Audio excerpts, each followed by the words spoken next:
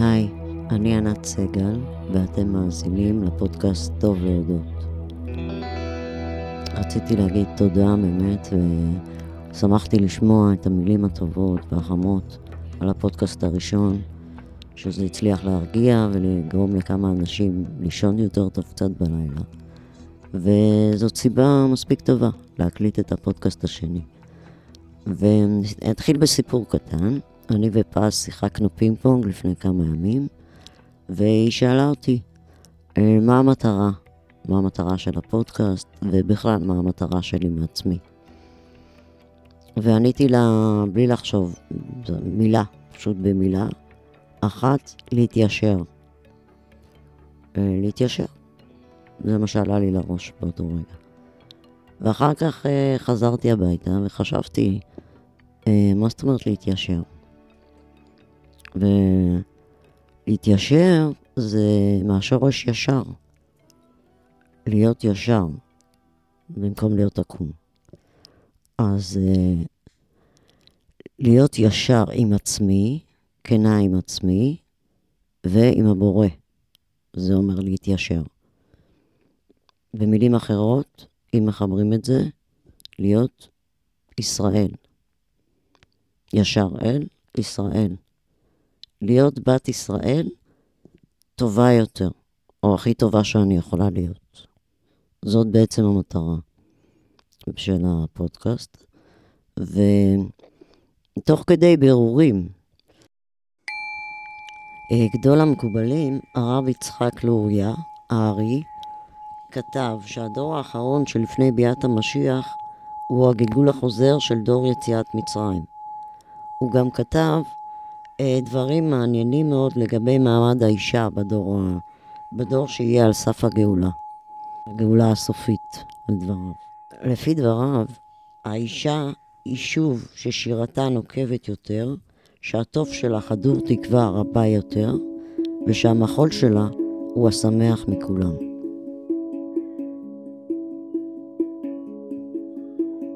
נמשיך מאיפה שסיימנו בפרק הקודם. במנטרה ששמחתי לשמוע שנהנו ממנה וגרמה לאנשים לישון יותר טוב. זו המטרה. אז מתהילים פרק פ"ה, פסוק י"ב. אמת מארץ תצמח, צדק משמיים נשקף, גם אדוני ייתן את הטוב, בארצנו תיתן יבולה. נחזור שנייה לנקודה מעניינת לגבי העניין הזה. אני אחבר את זה אחר כך. אני אזכיר שב-16 לשלישי בשנת 21 התגלו במדבר יהודה מגילות קלף בנות 2000 שנה, שבהם מסר מספר זכריה. כאילו קיבלנו צלצול טלפון מלפני 2000 שנה לעכשיו. מסר מספר זכריה, פרק ח', פסוקים ט"ז עד י"ז, שנפתח, באלה הדברים אשר תעשו. דברו אמת איש את רעהו, אמת ומשפט שלום שפטו בשערכם, ואיש את רעת רעהו אל תחשבו בלבבכם. קודם כל, בתחילת הדברים, כתוב, אלה הדברים שתעשו. מה אנחנו צריכים לעשות בתקופה הכי קשה שהגיעה עכשיו? מה בעצם אנחנו צריכים לעשות? וקיבלנו את המסר הזה. נעזוב לרגע את הנקודה הזאת ונקפוץ לנקודה אחרת. המילה איראן, אוקיי? אז לילה אחד לא הצלחתי להירדם וחשבתי על המילה הזאת, איראן. מה זה אומר? ויש בה א' ר' י', שזה בעצם ארי, גזע ארי כנראה. נכנסתי ליוטיוב לראות אם אני צודקת. וראיתי סרטון של אליהו יוסיאן, והוא מדבר שם על מקור השם איראן. בהתחלת ההרצאה הוא אומר איראן, והמשמעות שלו בשפת הסנסקריט, המילה בפרס היא א' י' ר', וכשמוסיפים את האות נון, זה מסמן על המיקום של המקום. זאת אומרת, באמת יש במילה הזאת ארי, ואיפה נמצאת הארי הזה? במקום שנקרא איראן. הנון מסמנת לפי דבריו את המיקום. והוא אומר שיש להם את הגאווה הלאומית מלפני אלפי שנים, שרואים את עצמם כגזע גזעים עליונים. ומעניין, עוד דבר מעניין שהוא אומר שם, שהיטלר, כשהגיע לאחורי שערי ברית המועצות וניסה לכבוש אותה, אז שהוא מכיר את ההיסטוריה של איראן, ושלח תמונה ואיגרת עם כתב יד שלו רשום, לכבוד מלך המלכים של איראן, וניסה לסכם ברית, איחוד כוחות, ברגע שגרמניה מצליחה להפיל את ברית המועצות, ככה שהם היו צריכים להתאחד כביכול. אז נקודה מאוד מעניינת, ועד עכשיו היינו בשתי נקודות, שקצת מרמז על הפאזל הזה שאנחנו חיים בתקופה הזאת, אנחנו מחפשים את החיבור בצורה הכי אובייקטיבית, אני מנסה לעשות את זה באמת. לזהות את הנקודות ולחבר ביניהם. אז מה שגילינו עד עכשיו, שיש לנו אויב ישן חדש, ישן, מלפני 75 שנים, שעכשיו הוא בצורתו החדשה בעצם, וזה אותו אויב.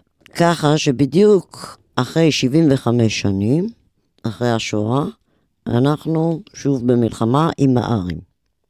מוצאים את עצמנו. נעזוב את הנקודה הזאת לרגע ונקפוץ לנקודה אחרת בהיסטוריה. נפילת בית המקדש השני. שקורה גם מעניין, גם אחרי שעם ישראל נמצא בארץ, בין 75 ל-77 שנים. זאת אומרת, כמו שעכשיו אנחנו 75 שנים. וגם, כמו שכולם יודעים, הסיבה לגירוש ולמלחמה פנימית בארץ, וגורמת לגלות של 2000 שנה. ובינתיים, אם נחבר את הנקודות, נראה חזרה קבועה של 75 שנים כל פעם. וגם מדענים שיחקרו את זה, יגידו שזה ממש סיכוי נמוך, שכל פעם קורה את אותו תסריט, אותו סרט, לפני 2000 שנים, לפני 70, וגם אותו תקופה שאנחנו בארץ, 75 שנים, ולפני 75 שנים מלחמה עם הארים, הגזע הארי, ועכשיו שוב, אחרי 75 שנים בדיוק, בין 75 ל-77 שנים, שוב מלחמה עם סוג חדש של הגזע הארי. קשה יותר להסביר מבחינה מדעית, שזה רנדומלי, כמו שהילדים אוהבים להגיד. ויכול לקרות המון תסריטים, יכלו לקרות. אחד מהם שהיינו נכחדים מזמן, בטח לא היינו מקימים ארץ חדשה וחוזרים לארץ, והפכנו אותה גם למדינה חופשית בינתיים, מדינה דמוקרטית במזרח התיכון, עם המון טעויות בדרך, אבל לא חשוב. וכשאני מחברת את הנקודות האלה, התמונה מתחילה להתבהר הרבה יותר. זאת אומרת, מה התפקיד שלנו, נגד מי אנחנו נלחמים, נגד מה אנחנו נלחמים. במיוחד בתקופה הזאת, שהמציאות התערערה לנו לגמרי, וקשה לנו להבין את הרוע המוחלט הזה, שאנחנו מתמודדים איתו, אחד הכלים הכי חשובים, זה להבין את התפקיד שלנו, ולהחזיר לעצמנו קצת שליטה במצב. ובתקופה הזאת במיוחד לחדד ולהבין את הייחוד האמיתי שלנו.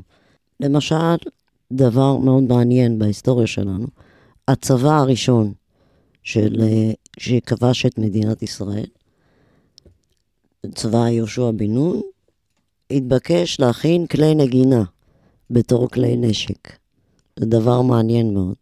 בספר יהושע, פרק ו', פסוק ד', כתוב, ושבעה כהנים, קיבלנו הוראות לכיבוש הארץ, והכלי נשק שלנו זה, כמו שאמרתי, כלי נגינה. 7 כהנים יישאו 7 שופרות היובלים לפני הארון, וביום השביעי תסבו את העיר 7 פעמים, והכהנים יתקעו בשופרות. יריעו כל העם תרועה גדולה, ונפלה חומת העיר. אז מה אנחנו לומדים מזה? קודם כל, שאנחנו, יש לנו ייחוד ותדרים אחרים. ויש לנו תפקיד אחר גם. תפקיד שהיום נראה בעולם הרבה יותר ברור. ואנחנו לומדים היום, ואנחנו רואים שמה שקורה בישראל, גם אז וגם היום, ולעם היהודי משפיע על כל העולם. כל העולם מושפע מהשואה, וכל העולם מושפע ממה שקורה עכשיו. וזו מלחמה, אם אנחנו נחדד את זה, אז אנחנו מובילים את המלחמה על הרוע העולמי, גם של אז וגם של היום, ושכל העולם רואה גם לאיזה אכזריות יכול להגיע האדם בלי התורה ובלי 10 הדיברות שהבאנו איתנו מהר סיני. ואני אוהבת גם להקשיב קצת לכל מיני פסטורים, או איך קוראים לזה, כהנים נוצריים, כשמדברים בזמן האחרון על התפקיד של עם ישראל. והם אומרים בדיוק את זה. הם אומרים שעם ישראל מוביל את כל העולם, מראה לעולם בעצם את הדרך לריפוי מלא, ולאן אנחנו צריכים להגיע בינינו. אז אנחנו צריכים להבין ולהתמצא קצת יותר במציאות של היום, להבין שאנחנו 15 מיליון יהודים בעולם, שמובילים כרגע מחנה, וגם להתחבר קצת לגלות צניעות, הרבה יותר צניעות, לגבי התומכים שלנו, האוונגליסטים בעולם, שיש לנו הרבה כאלה, ולהתחבר איתם, ולהבין כמה אנחנו צריכים עזרה גם מהם, וכל מי שרוצה, לא רק הם, כל מי שרוצה להצטרף בעצם למלחמה הישנה החדשה שקורית עכשיו, ולחבר איתנו את הכוחות, צריכים לקבל אותו בשמחה ובצניעות, בדרכי אברהם, והיהדות האמיתית, בוא נגיד. לקחת אותם לצבא שלנו, והם בעצמם גם רוצים את זה מאוד. באחד הדרשות שמעתי כומר מאוד מעניין, שהוא אומר טענות שטענו לו כנגד זה שהוא תומך כל כך בישראל. ואחד הטענות אמרו לו, אבל הם לא אוהבים אותך. למה אתה אוהב אותם? והוא אמר להם פשוט, כי אני מאמין באלוהים, ואלוהים אומר לאהוב את ישראל ולברך את עם ישראל ולהיות איתו בכל מצב, וגם אם הם לא אוהבים אותי, אני איתם, זה לא משנה. זה מאוד ריגש אותי. ואנחנו מצידנו, אני גם חושבת שצריכים לגלות צניעות ולהתחיל לקבל אותם ולתת להם קצת אהבה חזרה. מגיע להם כי הם איתנו, ואנחנו צריכים אותם, אנחנו צריכים את כל הצבא מול כל צבא האור, בוא נקרא לזה, מול כל צבא החושך הקשה שאנחנו עומדים איתו. והדברים האלה הם לא חדשים. בפודקאסט הבא אני אדבר יותר על פיזיקה, ועל הכוחות, מה שנקרא הקדומים שגם מעניינים אותי, לגבי העניין הזה של הכוחות, של החומר והאנטי חומר. אני אכנס לזה קצת יותר. אבל כרגע, מה שבאמת חשוב לי להעביר זה שאנחנו צריכים להתחזק, לקבל להבנה הרבה יותר עמוקה לתפקיד שלנו, ולהתחבר, לחבר אלינו, להראות את הדרך בעצם להוביל, ולהראות את הדרך בצניעות, להוביל מאוד בצניעות, ומאוד עם סגולה מהמילה, בוא נגיד, סגול, של ריפוי, כמו שהיה לכהן הגדול, באחד האבנים שלו, אבן שנקראת החלמה, שהיא המתיסט, והיא אבן שמראה דרך לריפוי.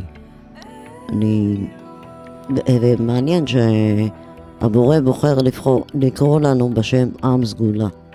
אז חשבתי על זה, שזה צבע סגול, זה צבע של ריפוי, לא רק ביהדות, בהרבה.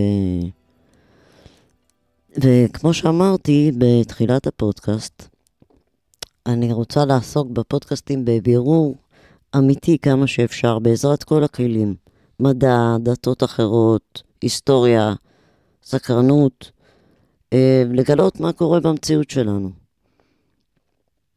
ובעזרת כל מיני חיבור נקודות שהתחברו ביחד, לראות את הדרך הכי טובה ונכונה. ולסיים במה שאמר גדול המקובלים, הרב יצחק לוריה, הארי, שהדור האחרון שלפני ביאת המשיח הוא הגלגול החוזר של דור יציאת מצרים. הוא גם כתב דברים מאוד מעניינים לגבי מעמד האישה בדור, שיהיה על סף הגאולה הסופית. האישה היא שוב ששירתה נוקבת יותר, שהטוב שלה חדור תקווה רבה יותר, ושהמחול שלה הוא השמח מכולם. אז אני רוצה לאחל לנו הרבה מאוד שמחה,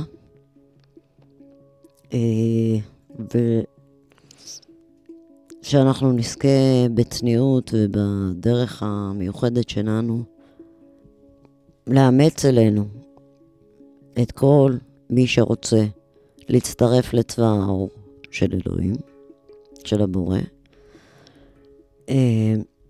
וללכת דרך החופש, אני אדבר גם על זה, כמה חופש הוא מרכזי. מבחינתי, היהדות בעיקר זה חופש. והיא נוסדה גם בחג החופש, חג הפסח, נושא לפרק הבא. ואנחנו באמת הדמוקרטיה היחידה במזרח התיכון. וכמה שהחופש חשוב לנו, הראינו וראינו בתקופה האחרונה, ואנחנו נלחמים בחלק מהאור. כוחות האור זה חופש, חופש בחירה. אז אני מאחלת לכולנו שנבחר נכון, נלך בדרך טובה, שתגרום לנו לישון הרבה יותר טוב בלילה, לכולם, ושלמרות הכל נצליח לשמור על איזושהי אופטימיות ושמחה בינינו.